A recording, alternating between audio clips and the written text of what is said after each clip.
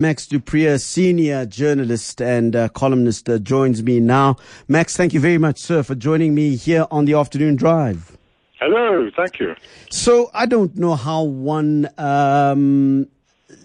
puts some sort of perspective on what we are seeing in the debate that has ensued since that documentary, the famous documentary on, this week on ENCA, and of course the Huffington Post posting that has now been removed, the names that were named. Give me some perspective. How should we be having this conversation? And I ask this, Max, because much of this information is not new. Maybe new for some, but it is not new in terms of it being available in the public domain. How do we have this conversation, particularly us as media practitioners? Yeah. Firstly, let me just say I'm shocked at the lack of knowledge of so many people raising their voices now.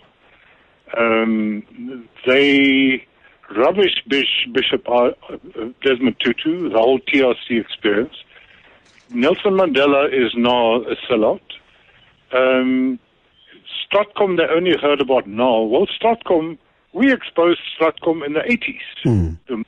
The Weekly Mail, the Mail and Guardian, Vrye Weekblad, New Nation. We nailed them. I outed John Horrock, who's one of the main operators of Stratcom in the newsroom, and others. And suddenly people come up and say, well, Winnie has exposed this for the first time. This is a debate we've had for a long time. In fact, there was a 2-day hearing at the Truth Commission on Stratcom and journalists, where a lot of journalists, among them spies, gave evidence. So a bit of a shock that people have such short memories, or that they're prepared to make such strong statements without any background. Yeah. The Stratcom episode is ugly. It is a blight on our reputation as journalists, because there were indeed quite a number of journalists who worked actively for the security police, and Stratcom wanted to divide the anti-apartheid struggle. They spread propaganda. They wanted to divide and rule. They spread rumors. And yes, they were very active around Winnie Mandela, especially in the 1980s.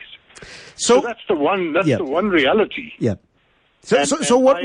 I'm sorry, Max, because we really are pressed for time. So what do we do with the fact that now it is a major talking point? 40 journalists have been said to have been involved. How do we then do? Do we expose these journalists? What should we be doing against the background, of course, of the fact that we as media people are very quick to want to expose other improprieties? What do we do with this particular situation right now? If we could find this list, we should publish it far and wide.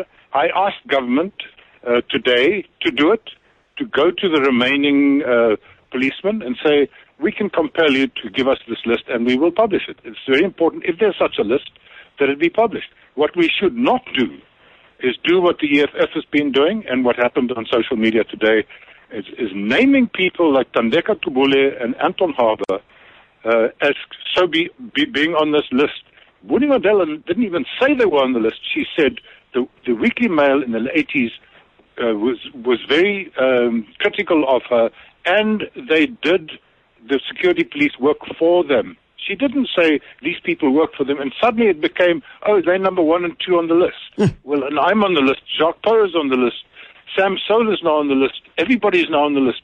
That is just reckless. I hope there will be some credible source coming with this list, and we should publish it. But, this is more than 30 years ago, so many of those journalists would be dead, and most of them would be retired anyway. But yeah, we as journalists, if we have a whiff of any of our colleagues working for the state, doing anything else than journalism, we should investigate and out them.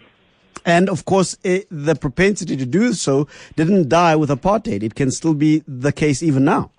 Yes, and that includes doing secret work for big companies. Yeah. If you're a financial journalist and you're in the secret pay of some big company, it's unethical. It is wrong, and we should expose you. Max, I've got to stop you there, but thank you very much for joining us. Much appreciated. Max du Preez is columnist and a senior journalist